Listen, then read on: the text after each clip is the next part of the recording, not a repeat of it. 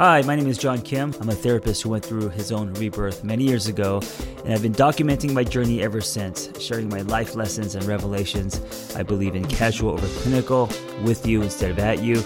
I come unrehearsed on purpose because self-help doesn't have to be so complicated. So she says to me, and you could tell it's something she's been wanting to say forever, finally has the courage to say it and says, "Why are you so angry? Why do you always look so angry in there?" She was my ex-wife, and what she was referring to was me in church with resting bitch face as everyone was worshiping. My hands were not in the air, they were in my pocket, and I looked like I had just gotten into a fight. And I remember at the time being really mad at myself for not being a smiley guy. I've always been, the high-strung kid with deep furrows and always spinning in thought. I'm just not a smiley person. And when she said that, it hurt me because it was true. I wouldn't be happy in church. I would just kind of white-knuckle it. Because I thought that's what a good husband does. Because I thought that's what she wanted.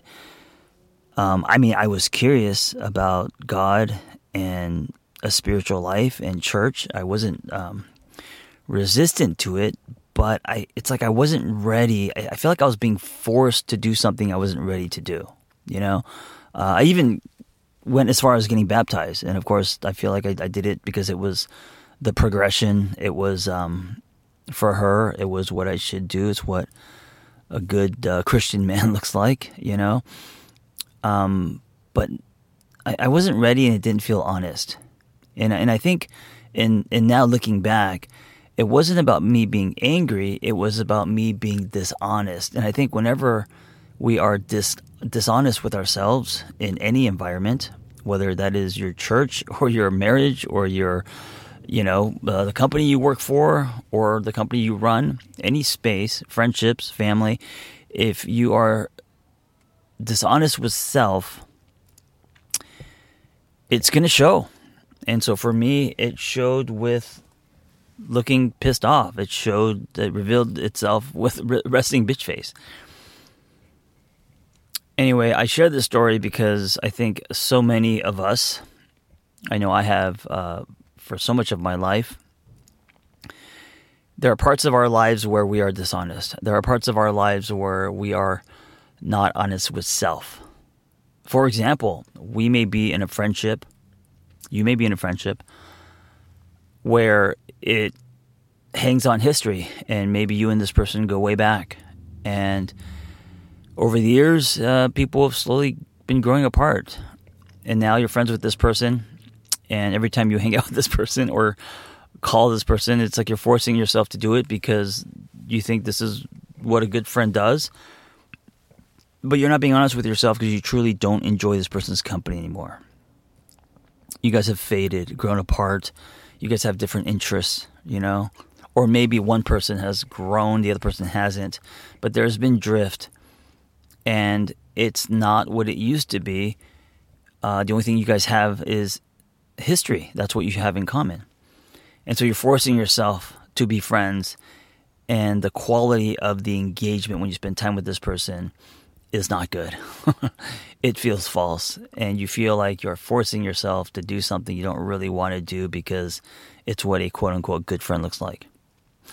So that's one example that I find happens a lot, especially as we get older and, we have families and our focus just in life changes. And then we try to stay friends with people that we just have grown apart from. Hey, wanted to share with you something I'm super excited about. If you go to theangrytherapist.com/premium, you not only get commercial-free episodes, but also something I'm introducing called Series, rotating wellness topics, but not only lessons, but what do we do with this information? How do we thread this into our life so we could change our life? Go to theangrytherapist.com/premium.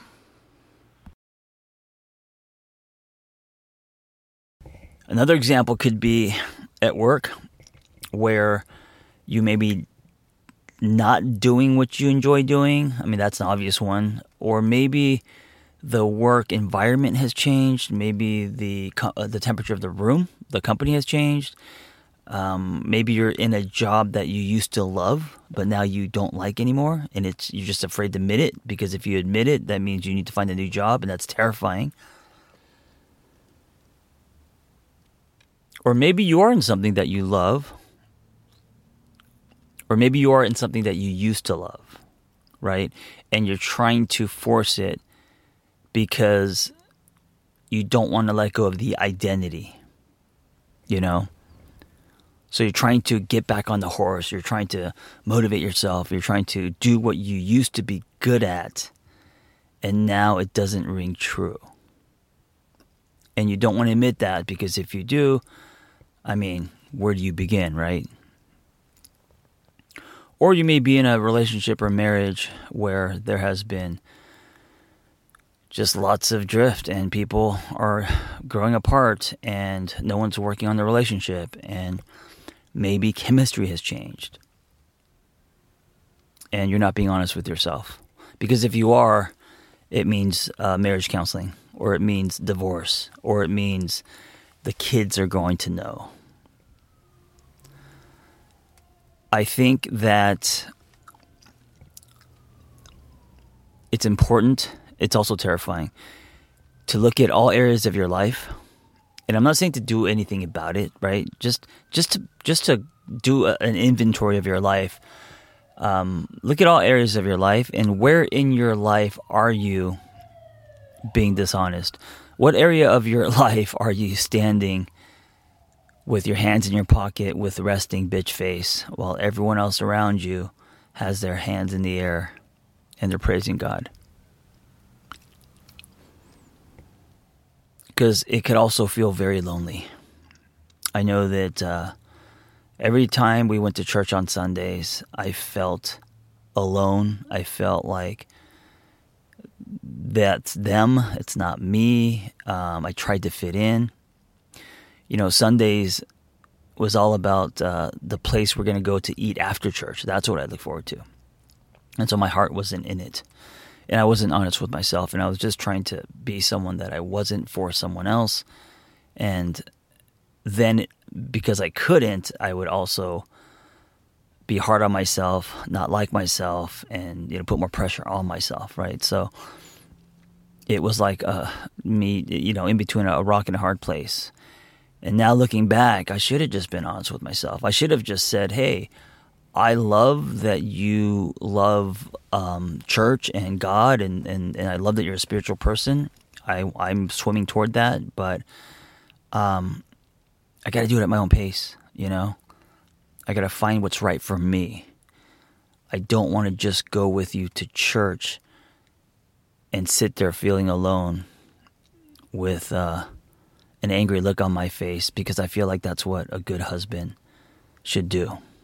And I wonder if I had that conversation, if she would have been like, yeah, I will support you in that, I don't think she would have asked for a divorce because I didn't go to church with her. She asked for a divorce for other reasons later on, but that inability for me to speak up and stand on my truth came from fear, but also it came from a lack of practice. And one of the reasons why I'm saying to just do an inventory is because there's a practice to this. There's a practice to saying, okay, here's what I see. This is what's honest. This is what isn't. And now what do I do about that? And that's going to be a practice, knowing that it may be difficult, giving yourself compassion, giving yourself some leeway, knowing that this is all new for you and you're going to take baby steps and to be okay with that. And that's why I'm saying to not think about solutions, because I think we all can run towards solutions very fast. Instead, just be aware. Be aware in your life, and I think this is the beginning. Be aware in your life where you're dishonest with yourself. I mean, you may have an addiction. You may have a drug problem. You may have, I don't know. And even something like that, or especially something like that, it just starts with being honest, right? Before you think about what to do about it, just what is it? What is truth? Where in your life are you living dishonestly? And I think the more that you accept that and accept that truth, the more you will start to naturally want to do something about it. And I think that we move way too fast at trying to fix and solve. And instead, we should just be super aware of what is honest and what is not.